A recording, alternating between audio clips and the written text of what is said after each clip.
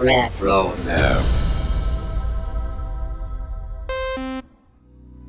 Hello, everybody.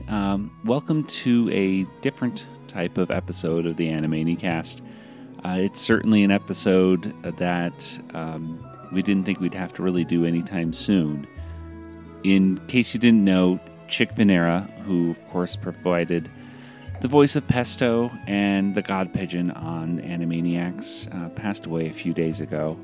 And it really it took us by surprise. It was not something that we were aware of, that he was ill or anything like that. But it's a sad day in the Animaniacs fandom. And there's been a lot of things written about Chick in the past few days. The Hollywood Reporter had a nice report on him, so I thought I'd read that real quick. So this is the report here from the Hollywood Reporter by Mike Barnes. Chick Vennera, actor in Thank God It's Friday and the Milagro Beanfield War, dies at 74. Chick Vennera, who portrayed a bean farmer for Robert Redford in the Milagro Beanfield War and danced atop parked cars outside an LA discotheque while wearing leather from head to toe in Thank God It's Friday, has died. He was 74. Vennera died Wednesday at his home in Burbank after a battle with lung cancer, his daughter Nikki Vennera told the Hollywood Reporter. Vennera was a busy voice actor who worked on such animated shows as Animaniacs, where he voiced the characters for Pesto and the God Pigeon, Foover, Capital Critters, Darkwing Duck, The Real Adventures of Johnny Quest, Cow and Chicken, and Batman Beyond. Famed casting director Marion Doherty had seen Vennera perform in an off-Broadway production of Jockeys in 1977. He won a Theater World Award for his performance, and that led him to being hired to play Sergeant Danny Ruffalo opposite Richard Gere in World War II set Yanks. In his most notable war, he played the happy-go-lucky Marv Leatherman Gomez in Thank God It's Friday in 1978. Side note, if you guys have not seen Chick in this scene from Thank God It's Friday dancing on top of the cars, it's available on YouTube. I highly recommend it. It's very entertaining and very impressive. Outside the fictional zoo, Disco in L.A., Gomez tells John Friedrich's uptight character, "Hey, man, let me tell you something. You ain't gonna be happy until you're free. And the only way you're going to be free is to get loose. And the only way you're going to get loose is to dance. Now, come on, let me see some of your moves." And then he shows off his moves, prancing on car hoods and atop of a phone booth in a memorable sequence. Later, he set the plot in motion as the bean farmer John Mondragon in the Milagro Beanfield War in 1988. Born on March 27, 1947, in Herkimer, New York, Francis Vennera came west to study acting at the Pasadena Playhouse. After serving in the U.S. Army, he spent 2 years with Disney on parade as a dancer, acrobat, and clown on a North American tour and appeared on Broadway in Greece. In 1975, he appeared on TV for the first time, showing up on episodes of Lucas Tanner and Beretta. Vennera played consumer reporter Enrique Mas, the boss of Betty White's Rose, on 2 installments of Golden Girls in 1989, and could be seen on Vegas, T.J. Hooker, Night Court, and Mad About You, amongst other shows. More recently, he taught acting at the Beverly Hills Playhouse, where he had studied under Milton Casellas years earlier, and at his own place, the Renegade Theater and Film Group, from 2009 until the onset of the pandemic last year. Survivors also include his wife of 40 years, Suzanne, and his son-in-law, Jason. So, there's been a lot of folks online expressing their sadness and their reactions to it. Many fans, first of all, when we initially posted about all this, just saying their condolences toward the family and how sad that they felt. And people just kind of talking about, of course, how Pesto and the God Pigeon were 2 of their favorite Good Feather characters and things like that. So there were some other words here. Tom Ruger said, terribly sad. Chick was a great talent and wonderful guy. Much love to wife Suzanne and his family. Rob Paulson said, very sad. Chick was a terrific talent and wonderful teacher. I'm grateful for his friendship. Amblin Entertainment even put out a little tweet saying, we're saddened to learn that Chick Vennera, who gave vocal wing to Pesto of the Goodfeathers, amongst other characters in the original run of Animaniacs, has passed away at 74. Our condolences to Chick's loved ones, friends, and fellow collaborators.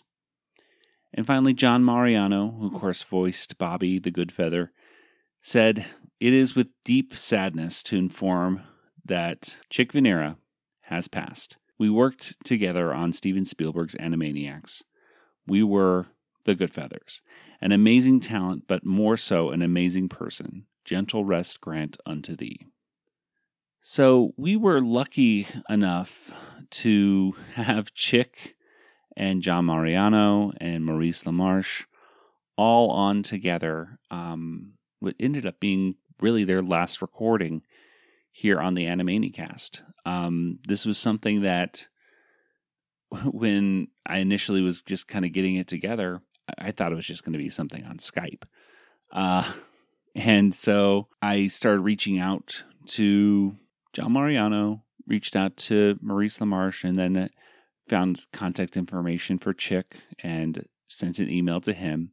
The funny thing is I told him like in an email saying, oh yeah, this is how we usually record. We usually record by Skype, but we might do it a different way here or there. And Chick responded, it would be really nice if we could all be together in front of the mic with you. We haven't seen each other in years. It would be really cool to see the guys again and reminisce. I, of course, do not live in Los Angeles. I live in Arizona. I live 8 hours away from there. But the opportunity to get the three of them together in front of the mic, I knew would be priceless. So it was frantic, but I think we got it, I want to say within the next week or something like that. I just kind of threw everything together, got my new mixer, bunch of new microphones, put them all in my car, and drove all the way to Los Angeles and set up over at Tom Ruger's house because Tom was gracious enough to have us over at his house. It's a night I'll never forget. Nothing is better than having the voice of characters that you grew up with being right next to you, especially characters like Pesto, whom I loved ever since I was a kid. And when Chick, who was sitting right to my left when recording, looks at me and says, "What do you mean by that?" It just gives me goosebumps to this day. This Goodfeathers reunion was the first time that the three actors had actually been together for 20 years, I believe. And unfortunately, according to John Mariano, was also the last time they also recorded together. So it's important for many different reasons. It's a moment of celebration, first and foremost, but it also is a little sad that we will never be able to get these Goodfeathers again together all in the same room. What we're going to do is something for today's episode is something that we haven't done before. We're going to do a rerun or a repeat performance, I guess you could say, of the Goodfeathers reunion.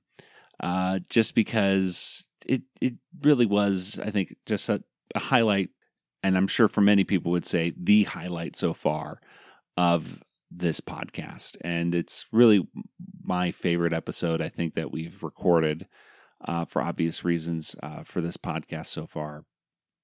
So without any further ado, I'd like you to go ahead and listen to this, enjoy it again, or listen to it for the first time. I think you'll really enjoy it.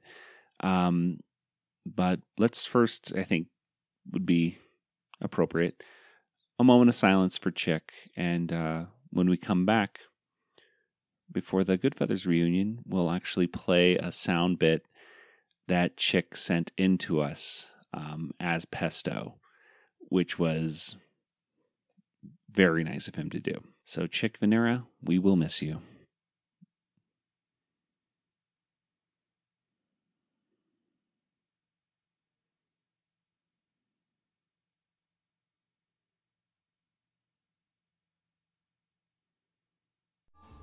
Hi, Animaniacast Podcast. This is Chick Vennera as Pesto the Pigeon. That's a mouthful. Why would you do that to someone? Why? Okay, that's it. I'm out of here. As far back as I can remember, I always wanted to be a good feather. All right. If you were a good feather, you had it all. Over to my compadre, Mr. Mariano. Yes? Give me a nice speech for you or something. Just As far back as I can remember, is none of your damn businesses, all right? First of all, mind your own beeswax. Secondly, listen to number one. That would be, this would probably be my basic tonality. It's kind of like Jerry Lewis after sedatives. That's kind of the... I'm a bit reedy when it comes to talking in my quality of voice, you see. You'll love Jerry and me and the caddy. Yeah. 90 minutes of righteous. What is this, a religious picture? Kelly, I feel bad. Kelly's like in a little box. It's like sinuensis. I know. I'm trying to. I'm trying to like. It's all right. Move That's her all around. right. I'm in Georgia. What's that thing? That's All my right. favorite line from Hiccup that Bob, Pesto says it was his duodendum? Yeah, do it. Yeah, Duodendum? Or how do you say it? Duodendum? Something's wrong with it. Yeah, something's wrong with his duodendum. All right, Tom. Hey, Squid, Bobby, Pesto are in the house. This is a great experience. All right. It certainly is. Okay. All right. Well, before we get going, just so you know, we do a lot of editing with these shows. Yeah. And so I was going to ask you about that. if anybody says anything, if you mess up, if you want to just So there's no swearing. yeah. I mean, Oh, Lucy is so ridiculous. So here we go. And welcome everybody to a special episode of the Animaniacast. When the birds hit the street looking for food to eat, that's good feather. That's good feathers. When I'm cooing at you and you're cooing at me, that's good feather. Take no guff, cause they're tough, strut their stuff, no cream puffs, that's good feathers.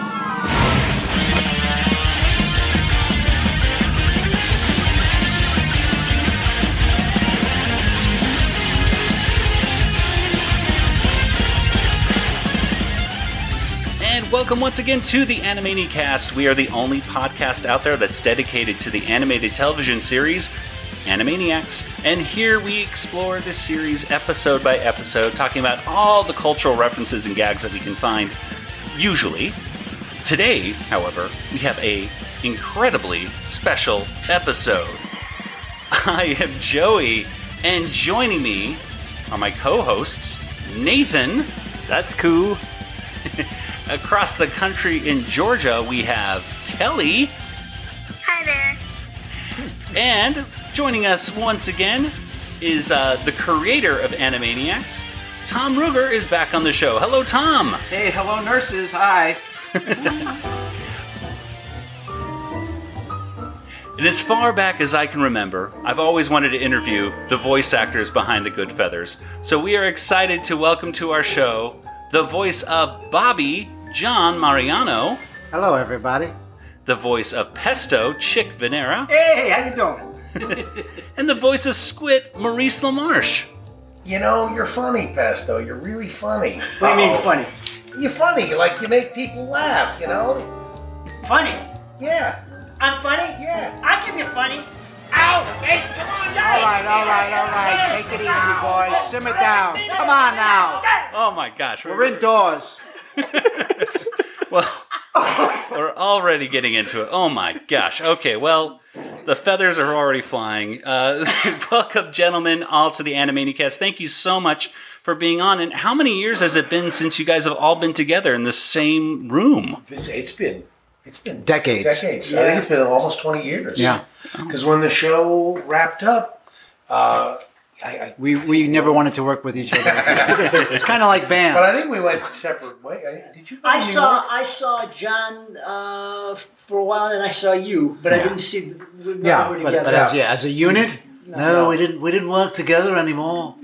Their final animated scene together was in the final episode of the Pinky and the Brain show. It was Star Warners. Yes. And it was recorded in '97. So we're talking 21 years. Did that precede the movie, the direct-to-video movie? Wacko's Wish. Wacko's Wish. He's right. I'm wrong. Yeah, Wacko's Wish. See, this is where we edit. Snip, snip. Well, sorry, Tom. well, Birdseed for brains. well, we were lucky enough to be invited here by Tom. Invited us over to his house We are here. actually in Tom's house. Yes, I this is know. Tom's house. Get out. I was hoping you wouldn't notice. Evening, wasn't it? And Tom, you were fortunately, my goodness, you were right against the flames of the Woosley fire just recently. Yeah, it was close, but so many people that we know and love, had really horrible experiences with that. So we were very lucky, and whatever you folks listening can do to help out some of the victims of the fire, please do. Absolutely, absolutely.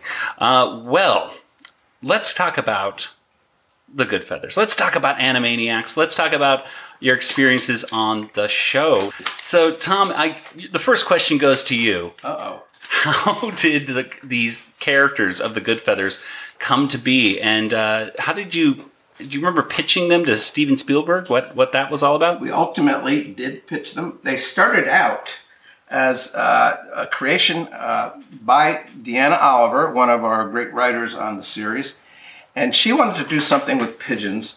She had a concept called Pigeon City.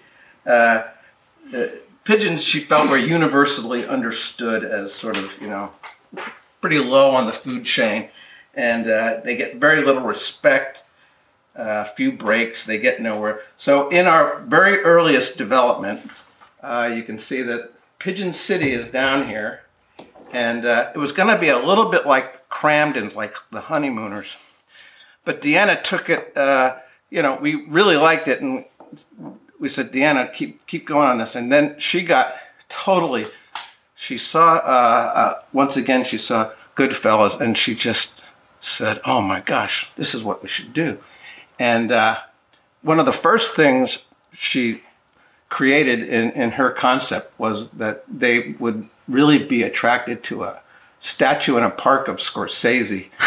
And we pitched that concept when we pitched the show to Steven, and that totally sold him. He said, we definitely have to do that because that's hilarious. And I think by the second or third episode, we started using the Scorsese statue. As far back as I can remember, I always wanted to fall in love. But we were always too busy being tough birds, fighting to protect our territory from the sparrows, especially the statue of Martin Scorsese. No bird could perch on Scorsese's head unless he was a good feather. And as long as the sparrows kept trying to take the statue, love would have to wait. When it came to auditioning for the Good Feathers, do you remember anything of that process? How did you come to learn about these characters, etc.? I went in and auditioned, I think, when I was over at Sutton, Barth and Vennera, which was the agency, and I auditioned in there. And I had no idea what the character was all about, and I just did what was on the sides in front of me, and that was it. And you have a very, I noticed that your natural speaking voice is, it's square. Yeah, I never made, these guys are the ones that really do great voices. I just did myself. Your your voice though, Chick, is just so, I love it. It's fantastic. What do you mean fantastic? Nothing. And Maurice, what about you? Well, I mean, I was very much, into impressions. Still am. I love to do, whatever new voices come along. But I was told, this is a parody Goodfellas, and I had just had.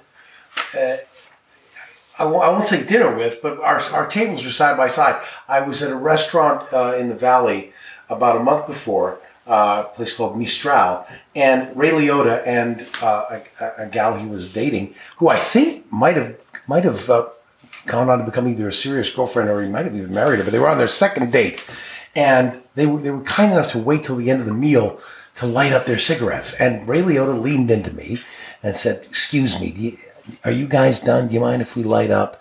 That was back in the days when you could smoke in a restaurant. And I was like, "Sure, of course." My wife and I were like, "Yeah, absolutely. And by the way, big fan, blah, blah, blah." And so we ended up pushing our tables together and having dessert together. So I always feel like if I know somebody personally or I get in the same room with them, I get sort of a 3D sense of what their voice print is, much more so than just through the tube. So I think, having that implanted in there, and then when they said, "You got to do Ray Liotta," I was like, "Oh, I just had dessert with him a couple of weeks ago."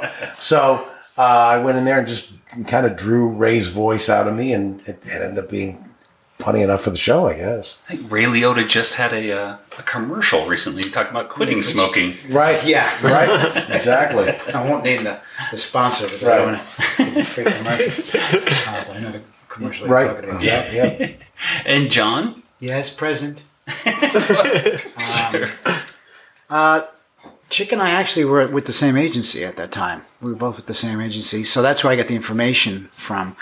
But at that time, I was like the go-to guy for doing De Niro because at that time, back in the old days, that wasn't much of an impression for many people. I did it in my act when I was doing stand-up, so that was a signature piece in my stand-up act. And then when I was over at the Growlings with Deanna, I did a bit called De Niro Sings the Supremes. So, yeah, baby, baby, where did our love go? So that was kind of the impetus and the genesis for that. So I mean, I was like, I think this is not much of a stretch for me. So, I think I could at least have a shot at it, if anything. So that's where it originally started. But then I had to go through the process like everybody else, and there were I don't know how many dozens, hundreds of other De Niros, but they couldn't make the face. That's the difference. That's the acid test. That is very true. So, And to just clear something up, because I get a lot of people thinking that I was the God Pigeon because I do the Brando thing in Zootopia, but Chick, it was Chick that was his brilliant old Italian guy. He's the God Pigeon. they bumpy. Yeah, what he says is mind your own beeswax. Yeah, that's true. Chick Vennera is the God. Chick Vennera was, the is, and God will always Pigeon. be. Yeah, I that was one of the questions I had because so often I think online it says like Maurice LaMarche and it's just an uncredited God Pigeon or something like It was that. never me. Never once. Wow. Never was. Always Chick Vennera. I think we heard that once in Pigeon on the Roof, where Squit got to sing if I were the God Pigeon, and then Squit did an impression of the God Pigeon at that one point. And I thought, Pigeon on the Roof. That was the one I sang. yes. And I said, oh no, I'm sorry, not Squid, Pesto. What was I saying? But when Pesto did that impression, I was like, oh my gosh, it's a really good impression. I wonder how that is. There we go. Uncanny. Like, what? He sounds just like himself doing. I wish I was the God Pigeon. If I were the God Pigeon, cooey, cooey, cooey, fettuccine, cream sauce, parmesan. All the time I'd... If I were the God Pigeon, bada-bing! Birds would kiss my toesies, shmooey, shmooey, shmooey, mustacholi, Vito Corleone. Lord showed them I wasn't born to lose. Make me boss of all them pidgey poos. I'd make offers no one can refuse.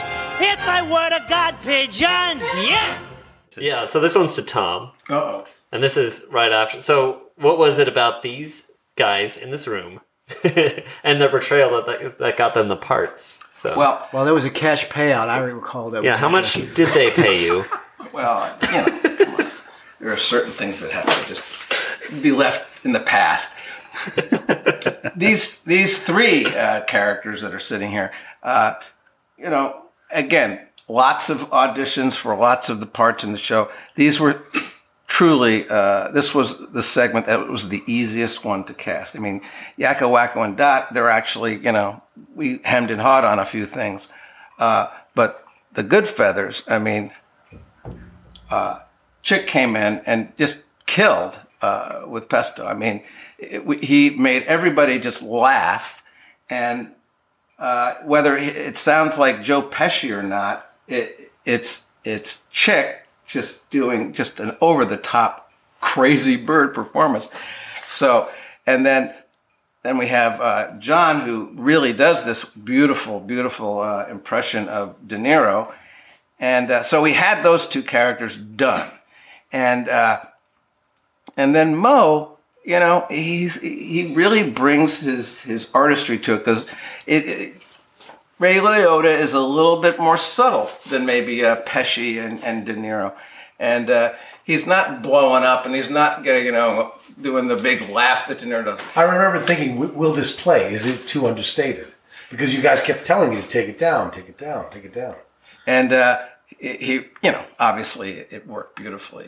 The trio, I mean, it's a great trio, because you have Bobby, who's like trying to be the voice of reason, but he's kind of, he's a thug. And Pesto cannot control his emotions. He's just he's whacking on Squid, and but Bobby and he have a good relationship, and poor Squid is the new guy on the block. So and he falls in love and is sort of like the guy that gets beaten up a lot. They're like the Three Stooges with feathers.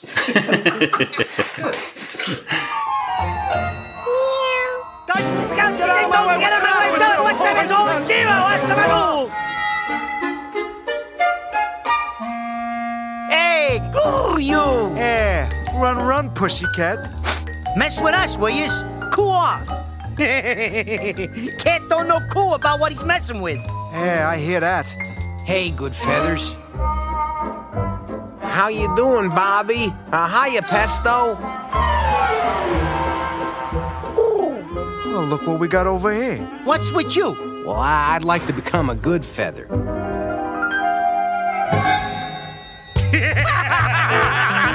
I'm tired already. You? A good feather? Get him out of my face. Right. I'm going to ask the gentleman, you have any particular memories of working with Steven Spielberg?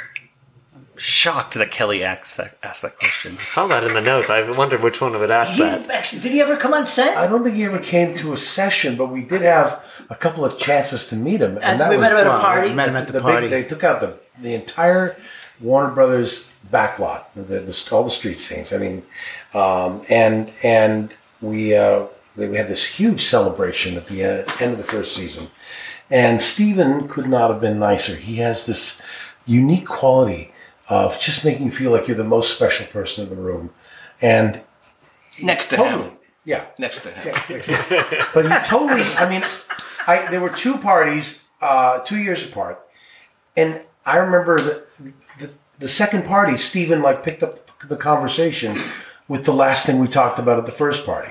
And I just thought, what an incredible quality that is, to be that directed and focused on another person, And so it was great. He was so generous to us. Yes. And we're standing there smoking cigars outside. Oh, yeah. We were all three cigar smokers in those days. Two of us have quit for sure. Well, I plead the fifth. He said something to me. I mean, I was floored when he said it. First of all, the fact that he was talking to me, I was kind of like a dog. But he said how much he loved the cartoon. And then he said, I was with Marty the other night. I was like, oh, really? And he said I was showing these cartoons to him, and he was on the floor dying laughing. So I was quite taken with that. Obviously, it's like, by liaison, I was sort of met Martin Scorsese. Yes. Well, Tom, I think you said on a previous talk with us that he had mentioned about Martin Scorsese really loving the song, I think, right? From West Side Pigeons. Yeah. we want to sit on Scorsese's head. Yeah, we want to sit on Scorsese's head. Sit on Scorsese's head. We rule the roost. We want to stay here on the rooftop. We don't. We'd like to perch on Scorsese's head. Why can't we perch on Scorsese's head? Goodfeathers perch on Scorsese's head. Sparrow should perch on Scorsese's head. On the rooftop we get lots of sunshine. Don't want to perch on a clothesline. Up here we have a bird's eye view. Humans drop food by the statue. We'd like to perch on Scorsese's head. Why can't we perch on Scorsese's head? Goodfeathers perch on Scorsese's head. We're gonna perch on Scorsese's head.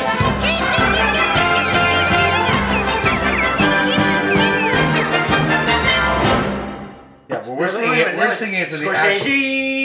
Scorsese. Remember? Remember, we're now he's directing West Side Story now. Yeah. So you see, It all comes we full motivated circle. him. Producing it, John. What? Is he directing it or producing it? I think it's both. Directing.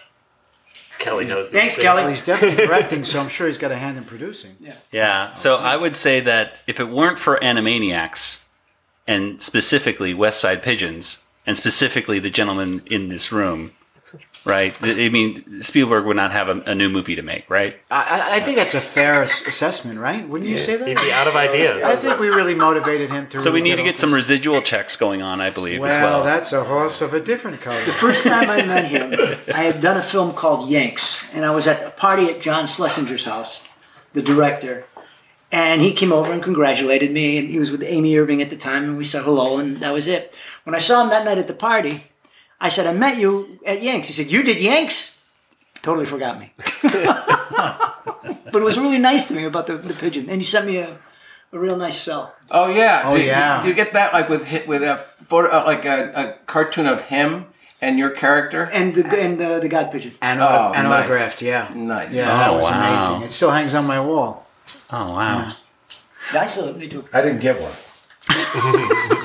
Well, You didn't. You got a brain. I got a on brain. that. I got the brain. Yeah.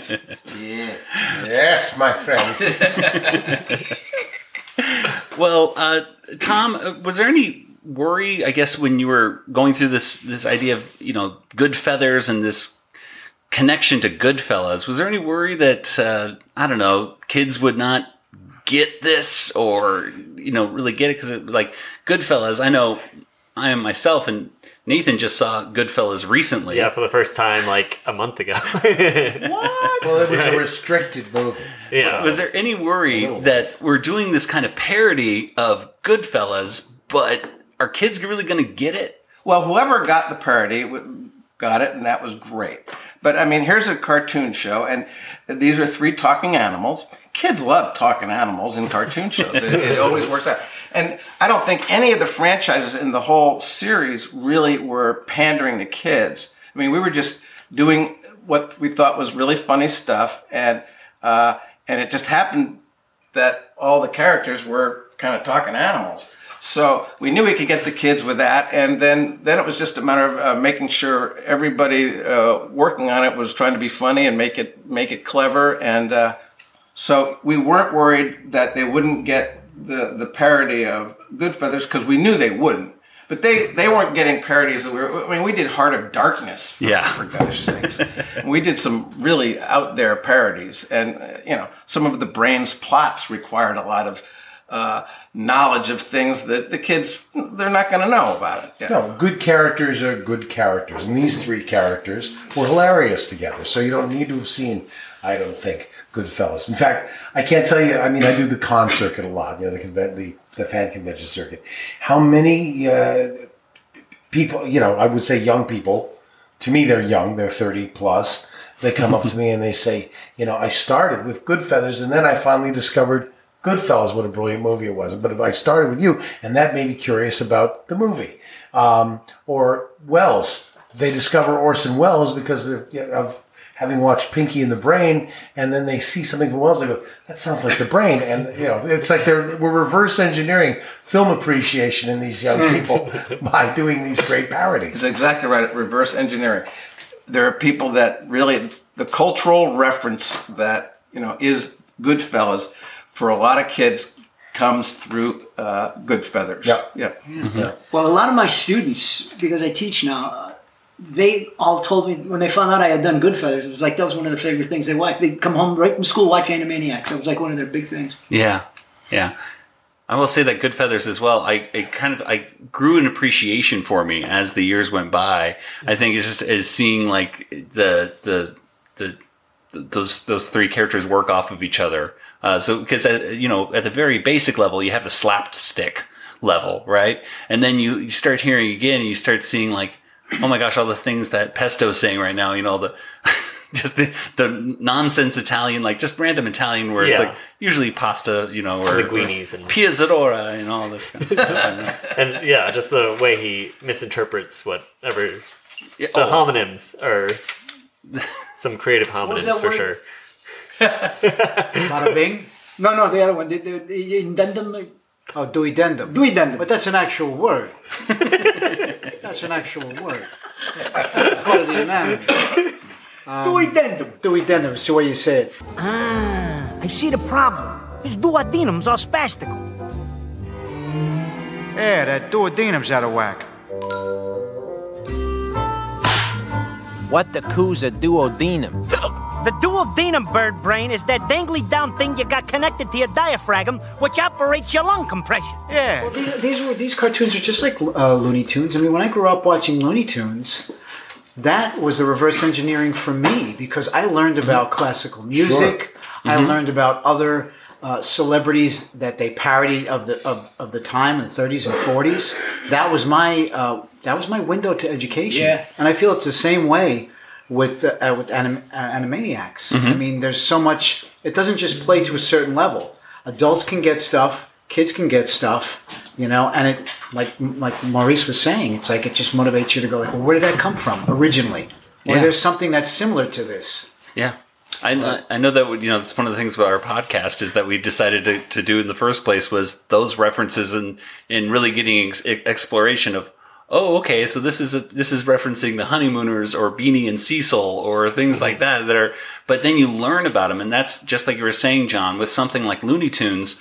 I myself would watch those as a kid, and then I'm seeing stuff about like victory gardens and all these things, and I'm like, what is a victory garden? Exactly. It's a great education. And what is this all about? And then, you know, before I know, I'm learning about World War II and all these things like that. So I watched one today, which I love. It's called To the Dump. And Pesto gets caught in the plastic rings that would be around a 6-pack of soda or beer back in the early 90s. Now, these plastic rings really were a blight on our environment, and they did get wrapped around a lot of animals, wild animals, birds. So, and they don't exist, they don't make them anymore, these plastic rings. So I think maybe someone watching it today said, well, what are those things? But anyway, it's a hilarious cartoon, and Pesto gets wrapped in these plastic rings, and Bobby and Squid do everything they can to unhinge him from it, and that's where that line comes from, by the way. Where this line here? Yeah, where.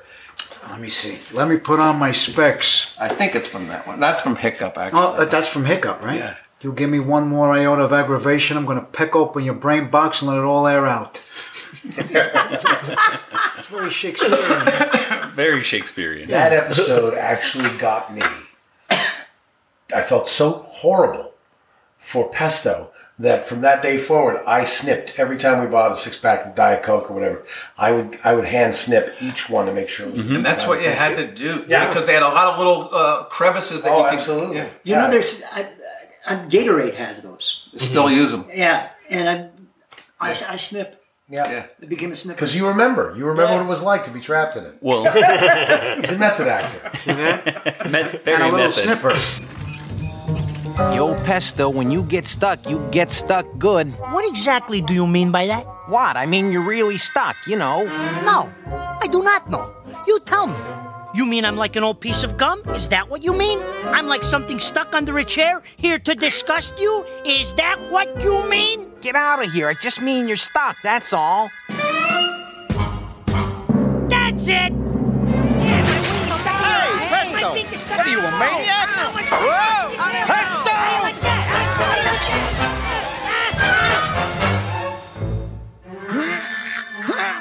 Good. This is good. Now we're all stuck. Bobby, I'm sorry, but Squint was busting my beak. Vennera. That just shows you, though, I mean, how a great example of what the show did well is when it wanted to teach the kids something, whether it was a cultural reference or like an environmental message, it doesn't knock you over the head with, hey, kids, make sure you snip these or anything. This is affecting the environment. But, hey, here's your favorite characters in this situation right here. That's what educated through humor. Yeah. All right, here's a question. First appearance of the Good Feathers in the series. Anybody want to take a stab at that one? First appearance. Well, you mean the date? Well, no. Like, which cartoon was the first time that the Good Feathers actually appeared? It was the one we were trying to get the bagel, wasn't it? That's called Good Feathers: The Beginning. Yeah, but they appeared earlier. What? I was thinking Goodnight Moon, but I think even before that, it was the monkey song. The monkey song, that's it. These guys watch a lot of cartoons. That's the first episode, so. The first half hour, Pesto is beating on Squid because Squid's playing a flute in this opening musical number for the series, and he keeps poking you in the eye, and you just beat the living crap out of him. It's hilarious. and Bobby's like, whoa, Pesto, chill, So that without a full episode to introduce them, the viewers actually got this little snippet of them first as part of this. That's right. They were in episode 1, and then they were in episode 4, I believe. Was Thursday of the first week was when we saw Good Feathers at the beginning. Mm-hmm. I think that's Wednesday or Thursday. Don't know what to say, the monkeys won't do. Yes, sir, brother! Hey! That's it! Oh, what do you think you're working with that? Come on, those are my tail feathers. I'll give you one of those. Yeah, and I remember as a kid watching that and just kind of I really like the way that first episode is structured because it does give you those little glimpses and a little glimpse of what the personalities were of each of those characters, not telling you much, but just saying like, okay, here's Pinky and the Brain. This is the kind of thing they're going to be doing in this show, and here's the pigeons, and they're going to be fighting a lot. Well, Pesto in every one of the best of their episodes, Pesto is, getting some insult from. He feels insulted by Squid. Something that Squid has said as a compliment. Yes. Unintentional. Unintentionally insulted. So you're a doc. You're helping me. You're like a real doc. You're calling me doc. And then he goes into a whole like anti-seven dwarf thing. Pastizio. The Heim-Hickuplik maneuver works every time. Thanks, Doc. Doc? What's that supposed to mean? I just said thanks, Doc. Doc? What? Are you saying I'm one of those 7 ugly dwarves? Is that what you're saying? That I am some kind of short, white-bearded alphanet here to whistle while I work for you? Is that what you're saying? No, I'm not saying that. I am a doc. Yeah, that's what I'm saying. That's it!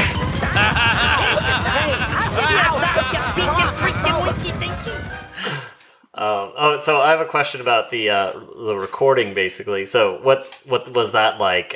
Were you able to do any improvisations? And if so, like, were any of those ever kept in the show? I guess too. The writing was pretty solid. Yeah, I think the only place we were told to just go a little wild is in the cloud fight. The fight cloud.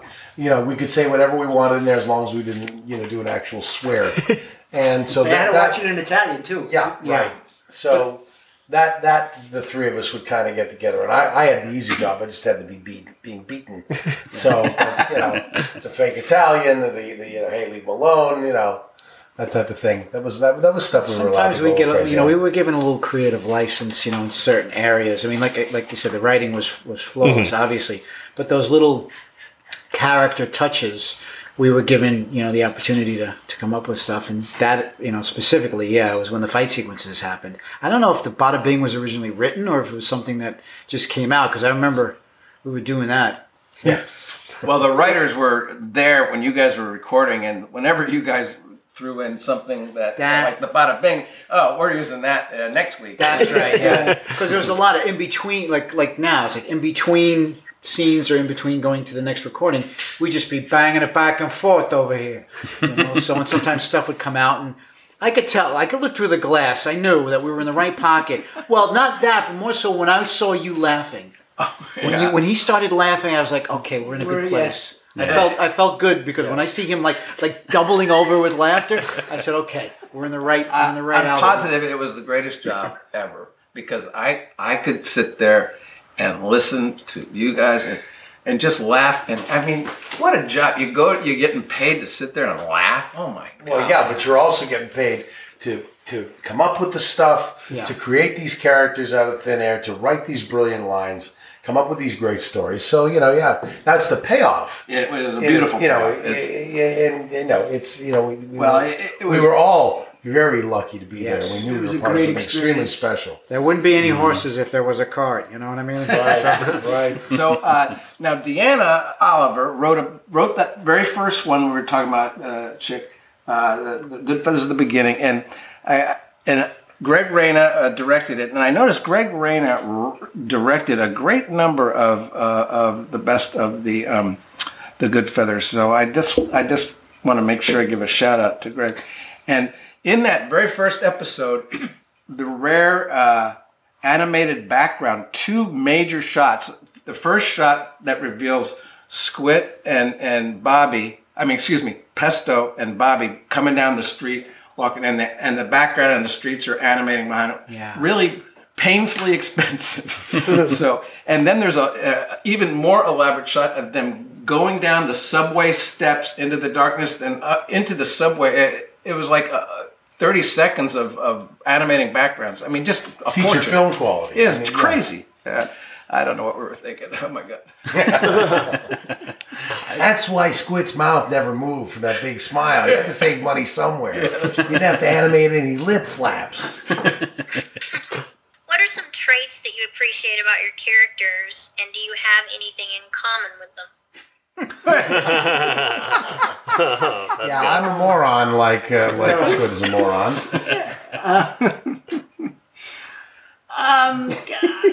I've been known to lose my temper. Never in front of us. You should have heard me driving over here if you want to hear about losing temper. Oh, in the car with traffic, I go nuts. Oh, God. Gosh, you know what? I like to think of myself as somewhat, hip, being a former stand-up comic, but I still have a tremendous amount of naivete about a bunch of things in life, and that's where I think I cross paths with Squid, because he's a tremendously naive character, very good-natured, but I mean, he just doesn't have a clue. Well-intentioned, but a little bit on the clueless side, and I think I could be described that way myself. I saw him as an innocent. Yeah. Well, he was new to the game. Yeah. And that was the whole thing. I mean, even based on the original film, he was being introduced into a lifestyle, and we were there before him. I don't know if I can relate to anything. I mean, obviously, as my character, I would love to be that kind of leader type. I don't necessarily see myself as that, but I would aspire to. I do recognize that, he had a sort of a rational and logical approach to things, even though it was, pigeon-brained. But so that's something that I could relate to. And then I guess more so it was about the relationship of the friends, because that's the other thing too. I think a lot of the characters and all of the Animaniacs, it was all about relationships, and we had like a really good relationship. Yeah. Even though we were a dysfunctional family of sorts, we still loved each other, we still stayed together, and we still saw it through to the end. That's true. Each episode does not end with them hating each other or anything like that. There's no I'll talk to you in 20 years. Yeah. Except for the actors. Well, I see you a lot. No, I bump into you in life all the time. Yeah, I totally lost touch with Chick. I stopped smoking cigars. That's right. There you go. And that's what we see each other, cigar smokers. And then one day I'm visiting the set of Criminal Minds, because I'm good friends with the guy who was their location manager, and I'm talking to the director of the episode, and he says, "So what do you do?" And I do animated cartoons. And he goes, "Oh, I have a very good friend who was on a show called Animaniacs. Do you know Chick Vennera?" Chick Vennera? Are you kidding me? And at that point, it was like, I think 16 years since I talked to you. Yeah. So he calls you up on his cell phone and puts me on, and we had a little reunion there. And I forgot to get your number from him. 4 or 5 years ago. Yeah, I forgot to get your number from him because they were here. They were about to do this big shot where, the Criminal Minds gang bursts into an apartment. And I was like, oh, I better stand back. But it was such a nice little 5-minute reunion on the phone. And then I totally lost touch with you again. And you and I share a very dear friend. Yes, we Billy do. Gardell is a dear friend of both of ours. Yeah. So, Well, we share, a couple of friends, but definitely Billy. And we've crossed paths because we just worked recently on a Pinocchio feature film. Yeah, so we did that recently. So, yeah, we do every once in a while. It's a big community and it's a small community all at the same time. Mm-hmm. But I get Mariano updates from Billy. Oh, yeah, that's John. I love him. John is great. He's the greatest guy. I love that guy. Oh, gosh. I'm his Norton to his Ralph. Right, exactly. Really. I have a question. I want to hear a little bit about Chick's teaching. Because you've been teaching for 20 years. Teaching for 20 years. Can you fill us in a little? I started at the Beverly Hills Playhouse, and then I left the Beverly Hills Playhouse and started the Renegade Theater and Film Group. And then I've been teaching ever since. And I'm coming close to maybe calling it a day. Come on. You're a kid. But I had fun, and I still have fun, and I enjoy doing it. And I do private sessions as well, and it's been fun. And you get hired to help actors in productions, like on TV shows or movies, or like maybe an actor is being challenged by the material or something, and sometimes they haven't been trained, or sometimes they're kind of lost, or sometimes they get intimidated by what's going on. And so instead of firing them because they've probably already been in the can, you got to go in there and work with them. And it's just a question of just instilling that confidence and letting them know where it's got to be, and then letting them see. But one of the things I found out is that I've introduced the camera into my classes. So what happens is they'll do something, and I'll say, now look at what you did there. That's filler. That's a false move. You got to fix that. So let's try this again. And they get to see it. So you never hear anything, well, I didn't do that. And I said, well, there it is. The camera doesn't lie. So by introducing that, it's helped me a lot. And I've enjoyed doing it a lot. And I introduced it to I taught in Australia, first in Sydney and then in Adelaide. And then I've been doing private sessions with different people. And then I like it when the studios hire you because that gets to be a lot of fun. So I've had it's been good. It's Excellent. Been really good. Wow. Yeah. All right. So if someone wanted to get your expertise, learn from you, how would they go about go on the contact? Internet. Just go on the internet. Chick Vennera. ChickVennera.com, or you can go to rtgla.com, Renegade Theater, Los Angeles. About this internet. Very good. That's how I got in, in contact with Chick. I checked that. I found his website. Yeah. Let's talk about the musical episodes of Good Feathers. Many consider West Side Pigeons to be one of the best cartoons in Animaniacs. Hands down. It comes like when many people's top 5 of cartoons, West Side Pigeons is very often on that list. What were your memories of working on West Side Pigeons? I guess Tom. We should probably start with Tom. Tom. Well, it was probably a longer than normal session, I would suspect. Oh, that was. Yeah. It was probably like a full day rather than an afternoon, maybe, or it was 4 hours. Maybe. My primary thought was I'm about to get found out. And fired because that's I think we can all share that. Because I'm really not a singer, and especially having to sing in Squid's register was a little tough for me. But I have no training. Is that the Carluta one? Carluta. Yeah.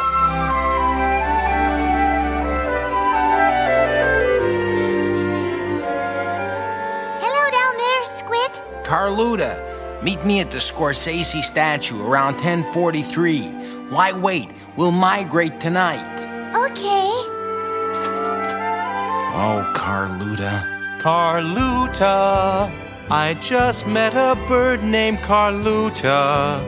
And please don't think me rude, but I think I'd like to brood with Carluta. Carluta. Carluta.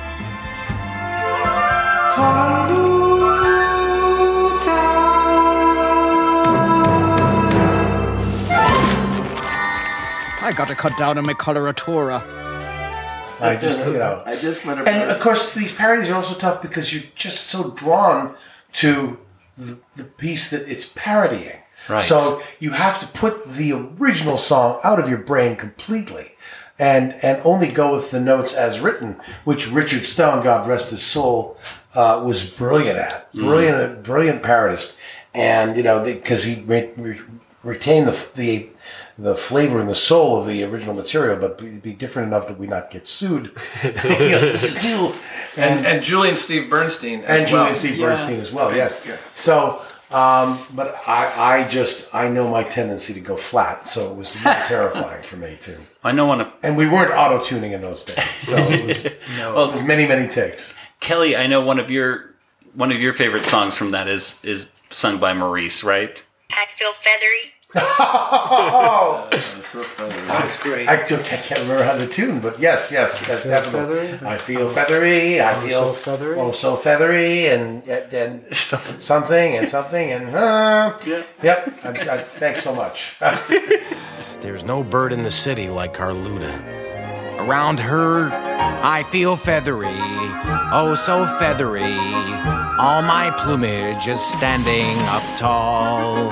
I'm no peacock, but it doesn't bother me at all.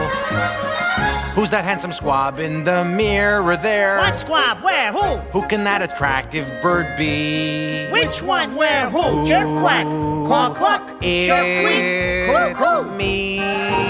I feel feathery, oh so feathery. Like a fledgling, a soft downy dove. Oh, this pigeon, handsome pigeons all puffed up with love. This concludes the musical portion of Maurice LaMarche's life. Forever. By the way, this came about. Deanna Oliver, who wrote some great musicals for the series. She had just finished Les Miserables, and which we thought was incredible. And I said, "How many times did you listen to the track? Listen to the show of Les Mis, and how many times you go to the show?" Never.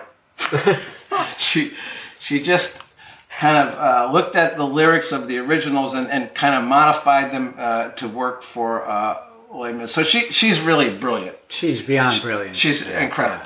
So so we said, okay, you're now officially the full half-hour musical person here. So what's next? And she said, West Side Pigeon. She had that. Was she the one involved in Pigeon on the Roof too? Yes, she wrote that one too. Pigeon on the Roof. That's a beautiful episode. Yeah. That was cool. As far back as I can remember, the Good Feathers had the best perch in the neighborhood because we perched on the statue of the greatest filmmaker in the world, Scorsese.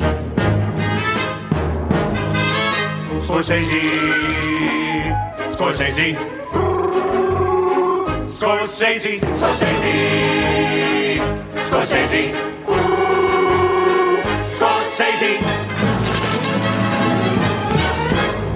Without the statue of Scorsese, our lives would be as slippery as a pigeon on the roof.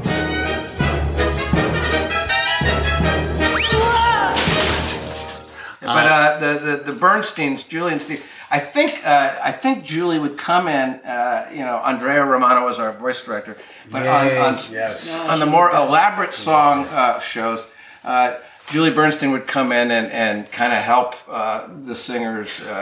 I couldn't have gotten through it without Julie. Yeah. First of all, Julie worked with me note by note. And she knew to give me a vocal track, or to give me a practice track that was purely just the melody. Because the minute you put any flourish in there, any harmony behind it, I'm lost. Yeah. I don't know which note to sing. Yeah. So it's almost like one finger singing, one finger melody on the piano. Yeah. That's what I needed, because I don't know where to find the melody. I'll sing anything. So she was tremendous and so patient with me, and she got me to relax, and she would just sit there with the piano in the studio and just get me to do it right, no matter how many takes it took. They were so quick. I learned so much. They were so quick. I remember when we were doing Pigeon on the Roof, and I was supposed to sing that, if I were the God Pigeon. Oh, yeah. And first they gave it to me, and I looked at him, and I said, "You've got this in C. Can you put it in F? Because that's my key." And he immediately transposed the thing, and bang, we just kicked it out. Bam. That's awesome. That's Tom Madek, I think, at the recording session. Is that right? Or is that the music guy? Did you? The music guy. Oh, that was Steve. Yeah. There were the two that used to come in all the time. Yeah, Steve and Julie and Richard. Yep. So they could do it right there, huh? It was just awesome. Yeah. Well, I'm wondering. There's a question regarding Pigeon on the Roof. The ending of it, isn't there like there's a whole like stage production, right? And we thought there was similar to like West Side Pigeons for some reason. It seems it was like tagged onto the end of the Fiddler on the Roof, and it's where Pesto complains to Bobby about the cartoon not making sense. Oh, I love that. And when were there? I guess was this like a cut scene from the West Side, or was it always intended for Fiddler? I guess. Would someone please explain what that was all about? That had to be the most confusing, mixed-up, cockamamie script I've ever read in my entire freaking life. Afazoo! Hey, oh! Ooh, Pesto! Oh! Cool down, bird! Bird, crazy bird. Stay cool, bird. Beak it, buzz it, easy does it. Turn off the juice, bird. Go, bird, go, but not like a dodo. Cool bird. Play it cool, bird. Real cool. Cool. Go, bird, go. But not like a dodo. Yeah, play it cool, bird. Real cool. So yeah, that's a song from West Side. Yeah, West cool. Side Pigeon. And it's just like, so it's like, was that intended to? Yeah, it was just kind of like a nice homage to West Side Pigeons, but it was almost like, what is it doing with the Fiddler on the Roof? Do you have any memory of that, Tom? Because it's a really cool song. It just seems like a little. We cut it. For time. Which cut one? It from This the one? from the earlier cartoon, and then used it as. We knew we had it. Right. So it was like a minute of cartoon that you don't want to burn that. Mm.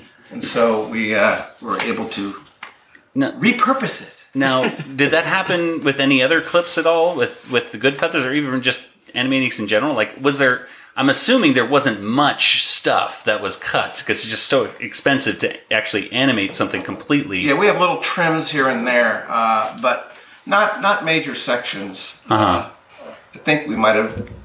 I don't know if we got censored much, so really not much. Yeah. Is there stuff in a drawer somewhere you wish we'd done?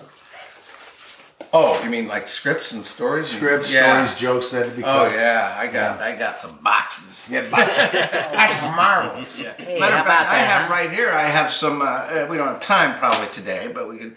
I have some Goodfeather premises here that didn't quite get finished. Oh, really? Yeah. No, that's a great, fascinating Goodfeather material. I've got the original sort of Bible-written stuff on Pigeon City. The original characters' names were Shock, Zeet, and Gary. Gary. Shock, Zeet, and Gary. Okay. And I guess I'm the Gary. That didn't. You were Gary. It didn't last long that way, but got. The Goodfeathers share breadcrumbs for the holidays. Oh my God! That would be great. Yeah, the pigeon. great. I'll read you this one, okay? The pigeons don't believe in Santa Claus. They're tough guys, and they think that Christmas is a holiday for bleeding hearts and saps. Then a kind old man gives them some food as they're freezing out in the cold, and it infuses them with the Christmas spirit. In the end, as they're flying over the city, they look up to see the old man sailing away in a sleigh pulled by reindeer. Oh, man. That would have been beautiful. Even Pesto would have been crying. I'm squirting over here. Definitely, that would have been a great episode. I love holiday episodes for any cartoon or sitcom or anything else. I'm just a sucker for that. Well, Animaniacs did it. I think Animaniacs and of course the Pinky and the Brain Christmas special. I think fantastic, examples of how to get some holiday, things right.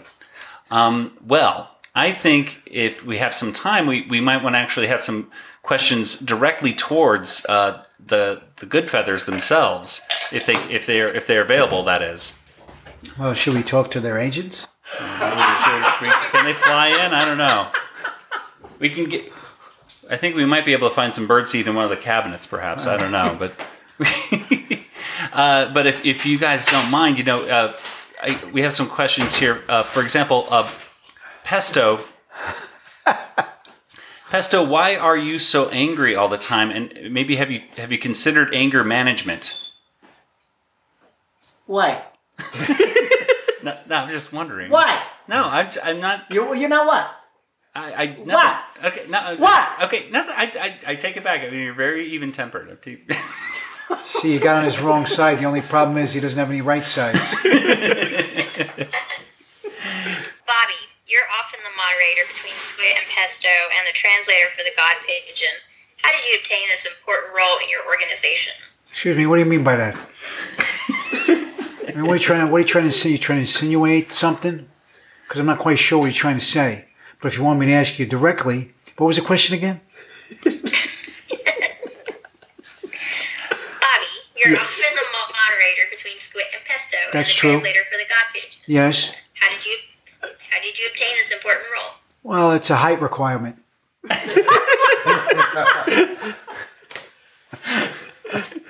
Well, I guess basically because I'm the most logical, rational, one in the whole group. And if they don't listen to me, I'm going to smack them right in the mouth. So, Squid, it just seems like you're always so nice and calm. Does anything ever get you upset? Questions like that. They really piss me off. Oh, way to go, God, Nathan. I'm sorry. We are just striking out here. Well, I just keep this smile on my face, just trying to keep from being beat by Pesto. I just figure if I just keep smiling, it'll be okay. Yeah, but he doesn't know any better. He's young. He'll I'm learn. the new guy. Yeah. That's the problem. Well, and finally to the God Pigeon. What? Thank you for being here, sir. What he's trying to say is it's indeed an honor to be with yous. Oh. And he hopes that your firstborn is a very manly child. And that he doesn't use too much diapers. Sometimes they can get out of hand. Yeah, gesundheit. My goodness, I haven't even got to the question yet.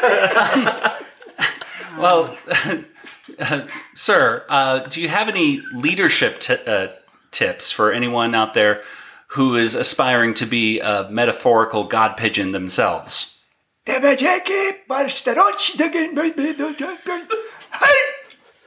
Eat your spinach and wear loose underwear. Very good. Yeah. Are you still with the girl feathers, and how have they been? She's my girl, Kiki. Okay. Yeah, mine wised up a long time ago and married a doctor. Married a doctor. You know, sometimes birds, they fly the coop. Oh. So, I'm traveling solo for the moment, but I'm looking for something to drop on. I have a question too. So, what was it like working with Tom Ruger? Being birds and. It was pretty damn cool. Yeah. That was great. Yeah. Seriously. And we're not saying this because we're in his house. Truly. Pretty damn cool. Yeah. It was literally one of the best experiences of a career. You know, he's a great guy. He really is. He's a great guy. He gave us a lot of license to do what we were able to do. I mean, he gave us great material to work with. I mean, the team itself is like, there wouldn't be no us if it wasn't for them, So, I had fun every episode. yeah, like you said, we showed up at work and we got to laugh. And like I said, one of the best things is that when I could look through the recording booth window and see him doubling up with laughter, I was happy. I was like, okay, this is a good day. So, But between takes, these two would say stuff that was just hysterical. Mm-hmm. I mean, what would come out of their mouths sometimes, and in different voices. Mm. well, These things happen. Yes, always, my friend. Yes, yes. You know, I don't know why this may get cut out, but there is in a vault somewhere at Warner Brothers a copy of the Goodfeathers that is not necessarily PG-13. It's more like R or X, but I may be have spoken out of turn, but there is a reel. I still have those tracks somewhere. Do you? I would love to hear those. Yeah, so would I. I've never heard it since the first recording. I've heard Pinky and the Brain going a little blue. That one I've seen recently. Yeah. And I got to find the pigeon one. Yeah, I got to find that. Yeah. Well, I think it's time. We have a very special presentation for you guys. I reached out to Quantum Mechanics.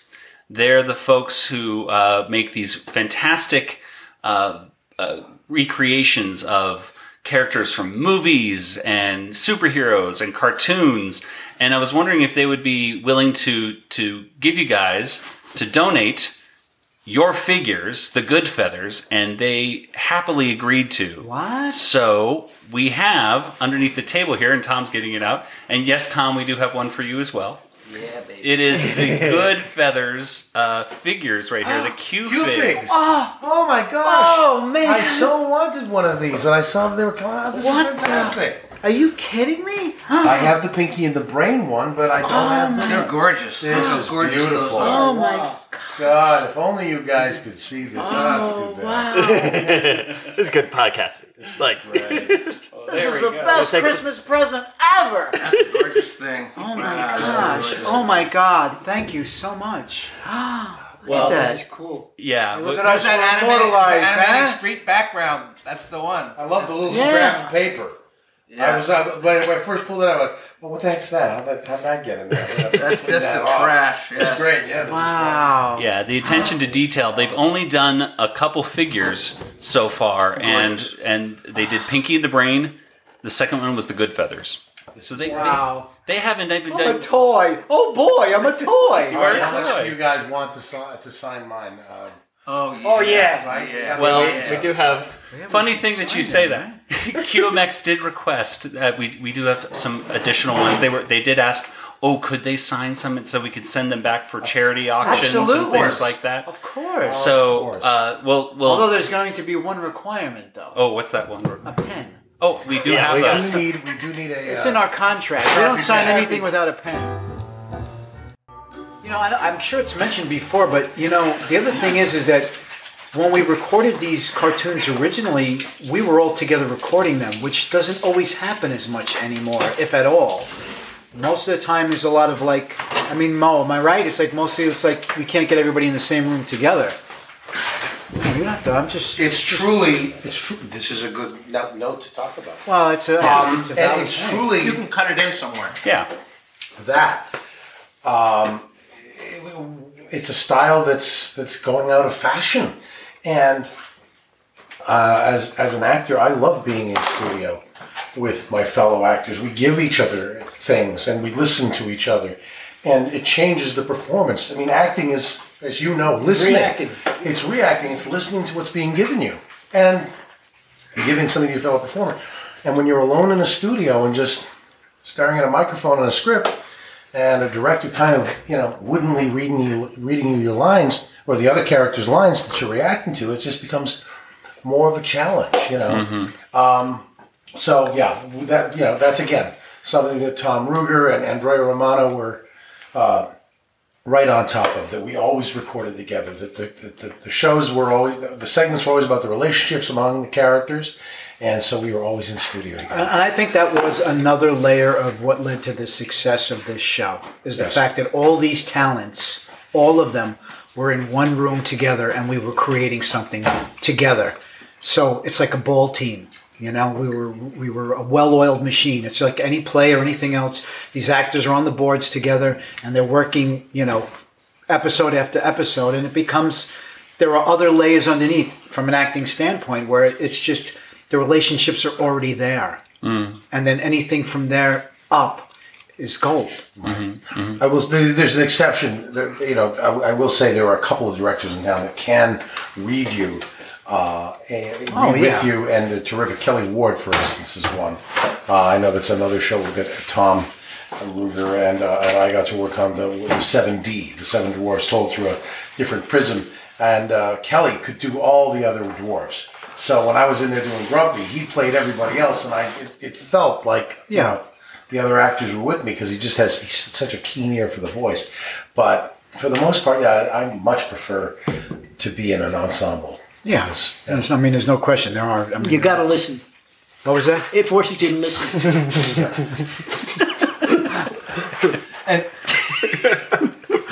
these guys are right because they'd be together week after week, and they were bringing more stuff. They were bringing more comedy. Am I too far away? A little too far. On your mic. How do you know that? You just naturally. Can we start over? But these three characters, they were together week after week, and yes, we had these scripts written, but they were adding nuances and little tweaks and little extra lines here and there because they knew their characters, quite honestly, better than we did because they were really living them. And those tweaks really, really plussed, just about every episode. Fantastic. And I think it's what Tom said earlier. Is like when we started cutting up in between takes, the mics would be on, and it would fuel their brains to come up with ideas. Going, all right, that's staying in, or like for the next episode, let's investigate this part of the relationship. They're always listening. So there's that's the beauty of just creating together. It's like so and so inspires so and so, and then before you know it, we have this other thing. Fantastic. Well, we cannot thank you guys enough for coming together all together. When we originally do these interviews, a lot of times we're just via Skype, and I mentioned to Chick like online, like, oh, I'm thinking about getting you guys all together, and Chick says, it's been forever since I've seen these guys in person. I said, oh my gosh, okay, in person. It's great. And I'm sitting on the couch with my wife, and I said, I think Chick wants us. I don't think they've been in the same room together. We haven't. And So we thank you. Well, and Tom especially for reunion. This is this is a first. This whole.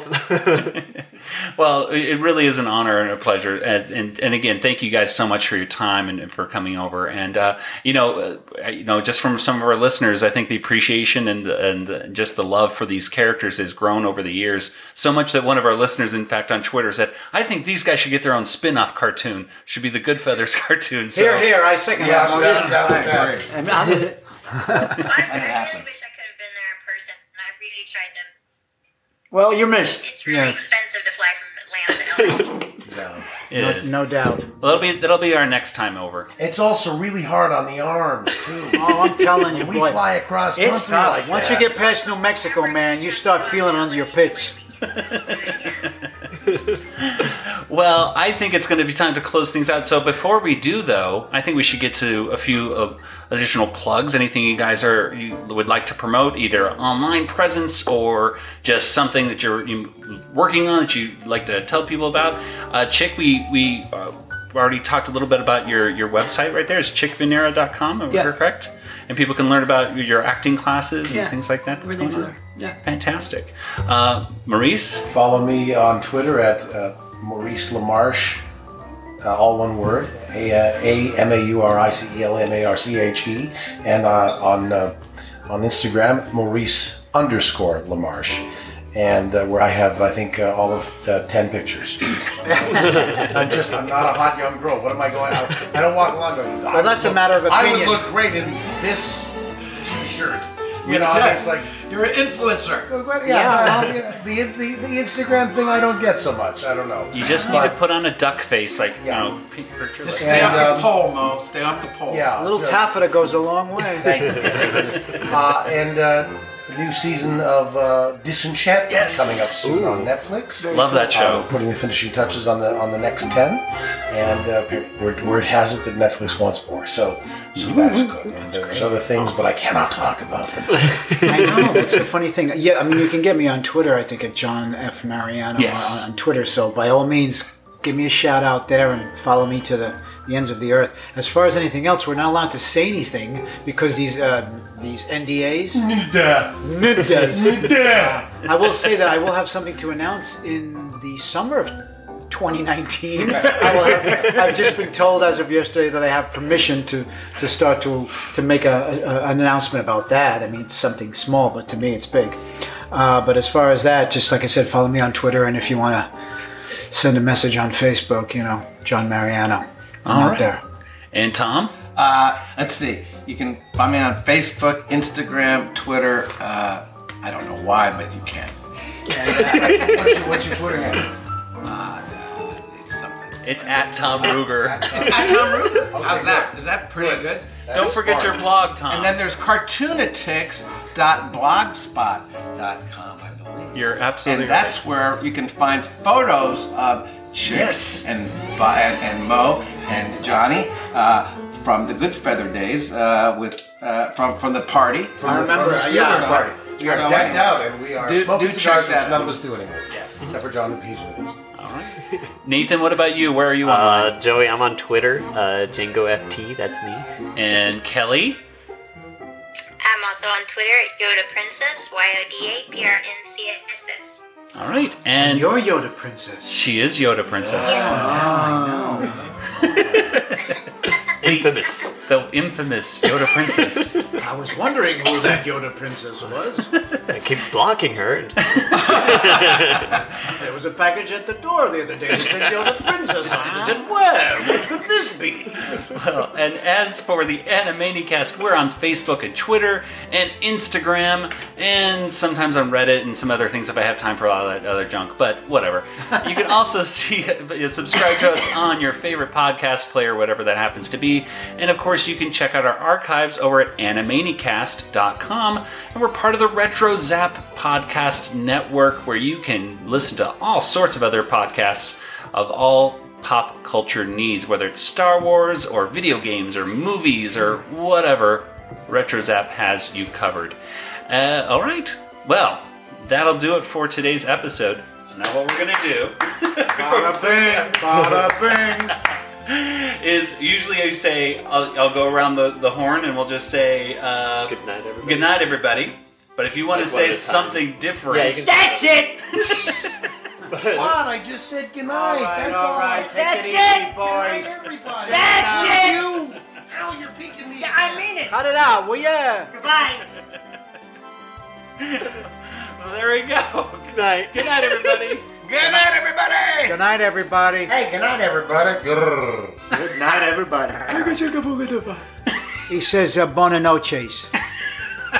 Perfect. Kelly, say yours. Good night, everybody. Oh, Kelly.